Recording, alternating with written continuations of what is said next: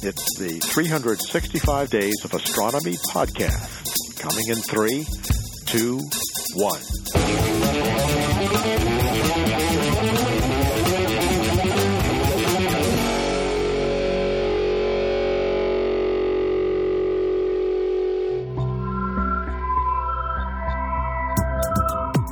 Astronomy Cast, episode 129 for Monday, March 9th, 2009. Interferometry. Welcome to Astronomy Cast, our weekly facts-based journey through the cosmos, where we help you understand not only what we know, but how we know what we know. My name is Fraser Kane. I'm the publisher of Universe Today, and with me is Dr. Pamela Gay, a professor at Southern Illinois University, Edwardsville. Hey, Pamela. Hey, Fraser. It's great to have you with, full voice again. Yeah, there's a little touch of it that you could just barely hear, but other than that, the voice is back. Okay, so let's get on. When it comes to telescopes, bigger is better, but bigger is a lot more expensive. A lot more expensive. So to keep the cost reasonable while improving the sensitivity of their instruments, astronomers use an amazing technique called interferometry. Instead of building a single huge telescope, you can merge the light from several telescopes to act like a much larger telescope. It's a technique that has already revolutionized Earth-based observing, but just wait until it gets into space. Okay, Pamela, so when I wrote that intro, I kind of wanted to, not scare people. Interferometry, don't let the title scare you. It is one of the coolest technologies that has been developed in kind of modern astronomy, and I think has led to part of this golden age that we keep talking about in astronomy. And as I said, wait till we get to the space missions. So let's talk about first the dilemma of building a gigantic telescope, and what are kind of the limits of telescope technology right now. Well, so you build giant telescopes for two basic reasons. One reason is you can get just so much more light. The more light you collect with your mirror, with your dish, with whatever light collecting surface you're using, the fainter an object you can look at, because you're getting more photons from that faint distant object, or even that faint nearby object. And cameras require a certain number of photons before they can go, yes, I believe there is light here. Now, at the same time, you also want to have high-resolution images. You want to be able to make out the separations between close stars. You want to make out the details in galaxies. You want to be able to see all the bumps and wiggles in patterns of star formation regions, blobs of gas and dust. Both resolution and light collecting area depend in different ways on the radius of the telescope. For the light collecting area, it's simply how much light are you gathering. It's what is the area of your detector. But with resolution, all it cares about are how far apart are the two edges of your detector. How many wavelengths across is your detector? And what's cool is when you're figuring out the resolution of a detector, the detector doesn't actually care if the middle part is there or not. So you can get the exact same resolution with a giant donut-shaped mirror that's only maybe 4 inches wide in the donut part and 10 meters across from outer edge to outer edge, as you'd get from having that entire solid mirror. But that donut, that annulus of mirror, is going to weigh a lot less, is going to cost a lot less to produce. And it doesn't even care if it's a contiguous donut. So I could actually, instead of having this ring of mirror, this ring of collecting surface, I could instead have maybe 4 different dishes at the north, south, east, and west equivalents of that giant donut. And as I break down to smaller and smaller areas, it gets cheaper and cheaper to build. Okay, so give me an example then of something where you want a lot of photons. So a lot of photons is I'm trying to observe a galaxy at the very edge of the observable universe. This is a very faint object. It's very far away. We're just not getting a lot of light. So here we want to collect more and more and more light. Or I'm trying to observe a faint Kuiper belt object, one of these blobs of frozen ice that's out around the orbit of Pluto. Very small, very not necessarily reflective object, need to collect as much light as possible to try and see if it's there at all. Right. Okay. So it's like every photon is precious, and if you can't collect the photons, you don't even know that the thing exists. Exactly. So, okay, and then what's a situation where high resolution is key? I'm looking at the star Betelgeuse. It's near enough by that if I use a high enough resolution detector, I can actually make out the disk of the star. I can look at it and go, oh, star spot. I can look at it and I can measure how big it is. I know the distance to Betelgeuse, and this allows me to actually calculate the physical size of the star. So in this example, Betelgeuse is giving off plenty of photons, no more photons needed, but the key is that you need to be able to have your resolution to be able to see the disk of the star, to be able to see those sunspots, to be able to, or in the cases you mentioned before, some kind of binary object where you're trying to sense the separation between two stars. Okay. All right. And so then the traditional way is build a big telescope. But as we talked about this a bit in our Rise of the Super Telescopes episode, prices rise exponentially as the size of the telescope increases, right? And not only that, but just the mechanical skill needed to get bigger than we're currently able to build, we're just not there yet. So some of the largest telescopes in the world right now have 8-meter to 10-meter mirrors. And these giant mirrors are right at our limit to spin cast them, to transport them, to mount them so that gravity doesn't deform them.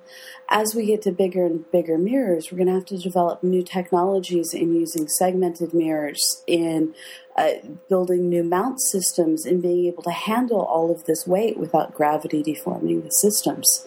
So we're reaching the point where engineering problems, just as much as cost problems, start to make it prohibitive to build these giant telescopes.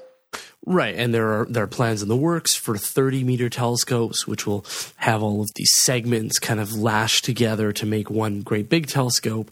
But the cost on that telescope, like the Magellan, is going to be enormous. So you're really kind of reaching the feasible limits. But that is like a big light bucket, right? A big telescope like the Magellan is going to give you a 30-meter telescope to collect a whole lot of photons, and that's going to be, seeing these faint Kuiper belt objects and these galaxies at the edge of the observable universe. So then, here comes the solution, interferometry. So what is interferometry then? So interferometry basically goes, light is particles that also act like waves. And if you combine waves in a meaningful way, making sure that the peaks of one wave line up with the peaks of another wave, they interfere in a way that we call constructive interference. And in this way, you can collect a bunch of waves, line them up, and it's just as though you'd collected all the waves at the exact same time. Now, this sounds like a relatively simple idea. I go out, I collect my light, I somehow maybe using fiber optics, maybe using mirrors, recombine this light, and everything works. No, see, that's kind of funny because it kind of sounded like gibberish to me. So let me just kind of parse this because I barely am wrapping my head around it. You're getting the light from one location and you're getting the light from another location, and you're putting that light together. Is that right? Yeah. And then you are sort of seeing how the waves, as you said, they construct or destruct one another. I mean, I remember in physics we had the situation where you have water waves, right? And you got two waves running into each other, and if the two peaks come together, then you get a double wave, and if the peak and the trough come together, then you get flat water. And I know light works the same way. So I guess I'm having trouble understanding how you can take light from two different positions and merge it together. And this is where it gets very tricky. We're really good as astronomers at doing this with radio waves. We know how to tune our receivers. We know how to detect the peaks and the troughs in the wave pattern very well. And with detectors like the Very Large Array, they know, okay, so the object is over in that part of the sky, so I tilt all my dishes towards that object. I know exactly where on the surface of the Earth all of my telescopes are located very precisely. I can use geometry to figure out, well, this dish at this angle is this much closer to the object being observed. This other one is this much farther. And they use different travel paths. They use different computers to take the signal from each of these telescopes and combine it with delays that allow the radio light that is received by each of these dishes in a slightly different location to be mixed, so it is though the light was hitting each of the dishes that has left the object at the same time, hitting the telescope at the same time using artificial delays. These artificial delays allow the peaks to stay lined up with the peaks and the valleys to stay lined up with the valleys and to get constructive interference and to artificially create a giant telescope aperture that gives you these extremely high resolution images. So are the two telescopes recording the same photon? You know, like can be a wave, and you're saying you're trying to line up them together. Is that what's going on? That you're kind of, you know, that the photon is spreading out over a large area, and so it's hitting the two telescopes, and that's how you can kind of get at your better resolution. Is that what's going on? Well, we talk about light being what's called collimated. This means the light that's coming off of an extremely distant star, an extremely distant galaxy. The light that's coming off of this source has the peaks and valleys within it lined up so that you get a coherent light beam. And so we're not detecting the exact same photon in two different dishes, but we're detecting photons that are acting together in a collimated fashion, such that if I don't have the moments at which I'm recording my data artificially lined up, then I'm looking at a packet of photons that were released at one time, a packet that was released at another time, and the peaks and valleys in these two different times might not be lined up. So I can get, like you pointed out, a trough lining up with a peak, which gives me no light at all. So it's because it's coherent light coming off of the source that acts in what we call a collimated fashion, that we have all of these peaks and valleys lined up as the light travels through space. And so the timing is the key. Yeah, we have to maintain that lined up, and we do it by shifting the signal from the telescopes until it's as though all the light was hitting the telescope at the same time. I guess I find that kind of, I mean, I'm sorry, you know, I find it, I guess, a little confusing as to why you say it's a collimated light. And I guess I find that part just a little confusing. A lot confusing, which is, you know, why is that important? I mean, I guess I understand, like, if you don't have the timing, then it's kind of like you've got a telescope over here and a telescope over there. This one's taking images, that one's taking images, and you could merge the images together. And this is what a lot of amateur astronomers do, right? They run video of some object that they're trying to collect. They take frame after frame after frame after frame, and then they use image stacking software to kind of stack the images together to get a longer, you know, exposure, but also to be able to remove the bad frames. And so, but that's not what this is about, right? This is not taking two separate telescopes and merging the light together. And so you've got, you know, 1,000 photons on the right telescope and 1,000 photons on the left telescope, and then you put them together and you get a little bit of a better image. This is different. Right. I think that's important. And this is getting at increasing the resolution of the image. Right. And it's, and as you said, you know, it's key to, you know, the fact that the photons are coming at the same, were emitted at the same time and are, I mean, is connected the way to put it? No.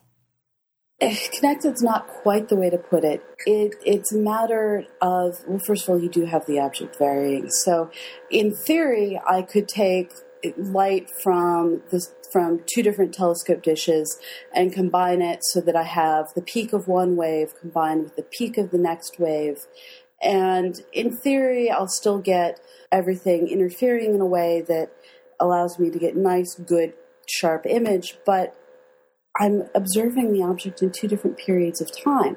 So I want to get a snapshot of the object in the now, such that all of the light that I'm receiving traces the same behavior in the object. Okay. There's also a matter of the resolution is directly related to how wide is my aperture, how wide is my collecting surface. And in this case, that width is a reflection of how many wavelengths fits across the telescope.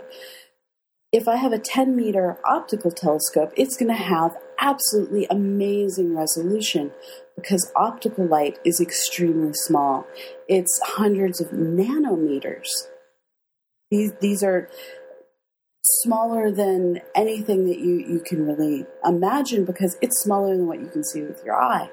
So we have something that's several hundred nanometers peak to peak, whereas with radio wavelengths, I can have a 10-meter dish and very, very poor resolution. An entire galaxy is nothing more than one pixel of, well, this is bright, this is dark. No, you can't see any details. All you know is there happens to be an object that emits radio over there somewhere. And this is because the radio wavelengths are meters and meters in length. So I'm trying to compare something that's hundreds of nanometers to something that's tens of meters in size. This is such a huge difference, and it leads to a huge difference in the resolution. Right. So I think that's key, though, right? Is that this is very tricky with optical telescopes to line up, as we said, to line up the wavelengths between two optical telescopes. You're having to make sure that your wavelengths that are nanometers are perfectly lined up, and that requires timing at an insanely complicated level.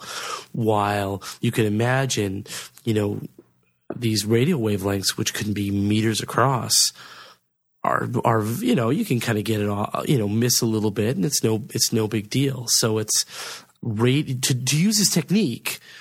Radio, the larger wavelengths is where it really shines, right? And conveniently, it's the radio wavelengths where we need this technology the most because a single dish has such terrible, terrible imaging resolution. It's only by starting to combine dishes that are actually spread across half the globe that we're able to start getting really good resolutions.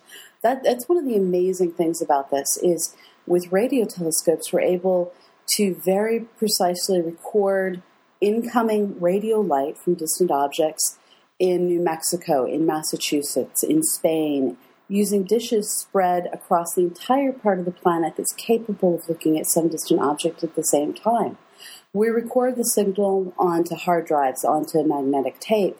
We record the timing of the observations. And then we artificially, in a computer, combine all of this light in a process that involves this neat thing called fringe finding, where you carefully adjust the timing offsets between the data. And we artificially combine everything to create this artificially large telescope. Now, with optical light, we don't have the ability to record the incoming light in the same way where we're able to keep track of every peak and valley, every change in incoming photon. And it's because of this difference where we end up resorting to things like using fiber optics where we physically delay the light travel time to the detector and physically combine the light so that it has the correct delays from one telescope to another. Well, let's talk a bit about then sort of what the setup of one of these interferometers looks like. There's a couple operating now, and so we'll start with the visible light telescopes. Sort of lay it out for us. What does this kind of look like? Well, visible light is still very, very experimental. There aren't many systems in the world that are getting actively used for things that you and I would be able to see easily with our own light. The most famous of these systems is the Very Large Telescope Interferometer down in Chile, where we have the large 8.2-meter telescopes in the Atacama Desert that have the ability, using fiber optics, to combine their light and get extremely high resolutions along what we call the baselines, the lines connecting one mirror's center to another mirror's center.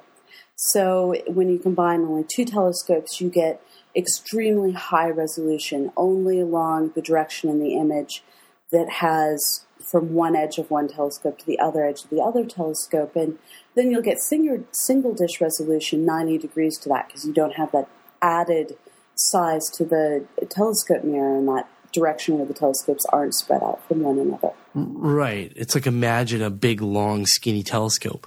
Right. That's, it's 8 meters high, and how far apart are they? These are actually about 200 meters apart. Right. Okay. So it's 8 meters high and 200 meters wide. It's a very long, skinny mirror. But as you said, they can go the other dimension too, right? Right. So here they have multiple telescopes, and they also have additional little 1 meter telescopes that they can move around the facility and add in additional ways to end up getting as many as 6 different dishes on at the same time, I believe. So by combining different mirrors in different ways, all of this working in the optical, here I have to say it's kind of a cheat to say the optical. It's the optical if you're a snake. This is near infrared. Right, infrared. It's near infrared observing. There are systems that are working in what we do see as visible light, but these are mostly systems that it's still experimental. We're still working on developing this technology. Right. The future has yet to be written. Right. So there's experiments in Sydney. There's experiments in Hawaii. There's experiments all over the world trying to make this work in visible light. But if you're a snake, it's visible because we do have this working in the infrared. Right. And so infrared and down, submillimeter into the radio, microwaves. I mean, you've got the ability to merge these telescopes together. And as you mentioned, the most amazing example of this is the fact that one whole half of the Earth can be called upon as a great big radio telescope, as if what you need is a telescope the size of the planet, there's one available to you. Right. And so with the radio, we're already doing this. And we already have plans, or at least different people have put together different plans. No one's working on building one of these right now that I know of, to extend the baseline by putting dishes in orbit, where instead of being confined to the diameter of the planet Earth, we're instead confined to where in the solar system if we put our telescopes. Right. We could put one radio telescope on one side of the Earth's orbit and another on the other side. Or stick one out on the moon. There's lots of different ways that we can start combining things. Right. And the resolution goes up. And then there are, plans in the works to develop space telescopes that would use interferometry. I guess our favorite canceled space program, that was the big plan, right? Yeah. With the terrestrial planet finder. And this was a system that was looking to combine the light from 3 different telescopes to a central observing hub. And it's a complicated system, but in space, you can use lasers to very precisely locate the spacecraft.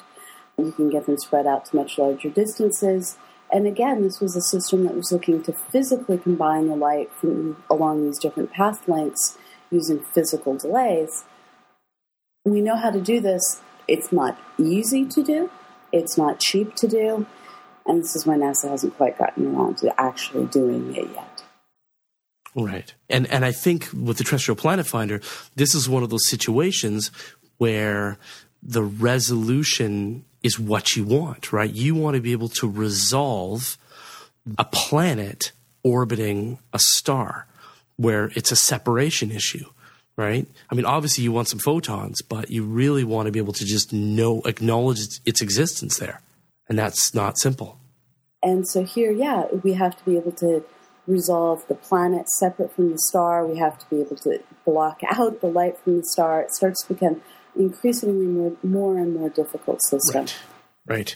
Now, when I first heard of the concept of interferometry, I got really excited. I was like, I wonder if you could take, if kind of like SETI at home, amateur astronomers around the world could set up their telescopes, point it at some object that they've all been instructed to point it at, and then gather light for whatever period of time, and then submit their images to some central clearinghouse that could then kind of merge it all together and do interferometry in the visible spectrum. And I emailed this to a couple of scientists, and I got some like polite laughter.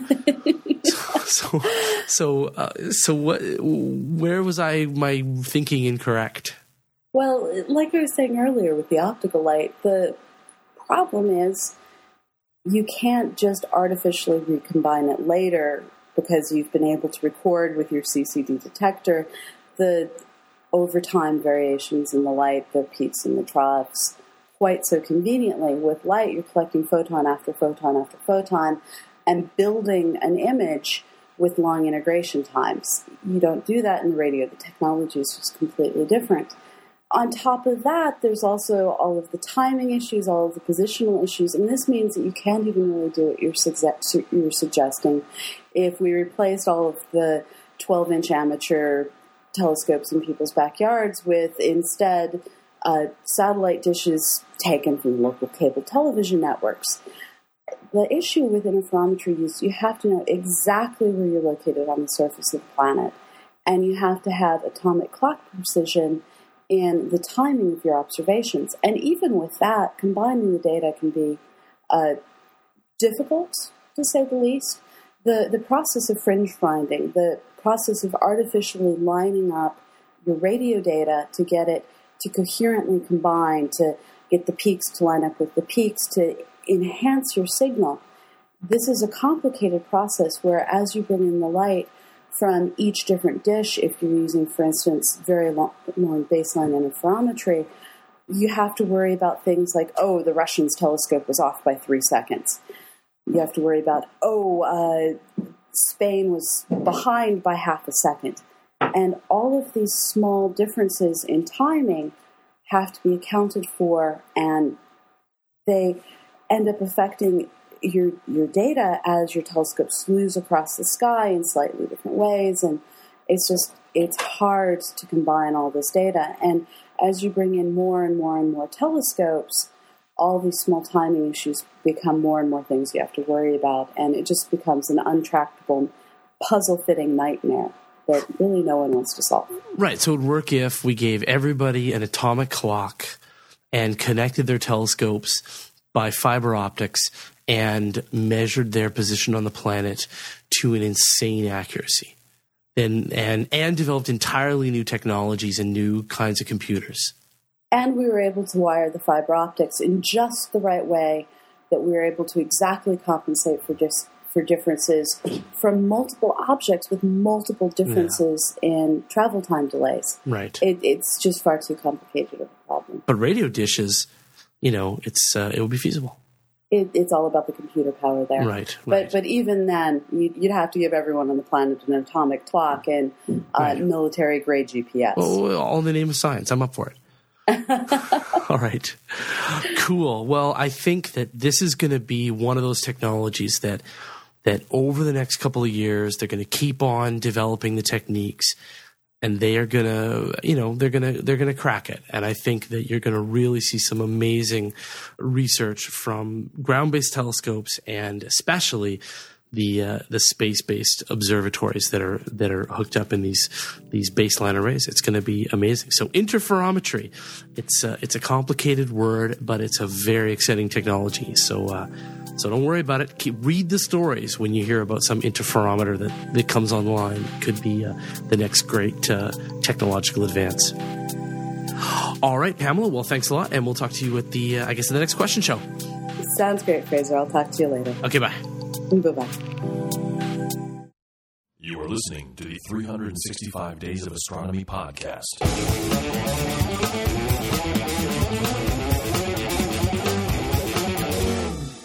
Cool.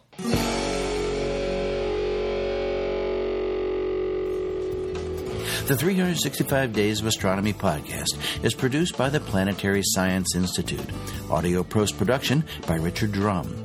Bandwidth donated by Libsyn.com and Wizard Media. You may reproduce and distribute this audio for non-commercial purposes. This show is made possible thanks to the generous donations of people like you. Please consider supporting our show on patreon.com/365 Days of Astronomy and get access to bonus content. After 10 years, the 365 Days of Astronomy podcast is entering its second decade of sharing important milestones in space exploration and astronomy discoveries. Join us and share your story. Until tomorrow, goodbye.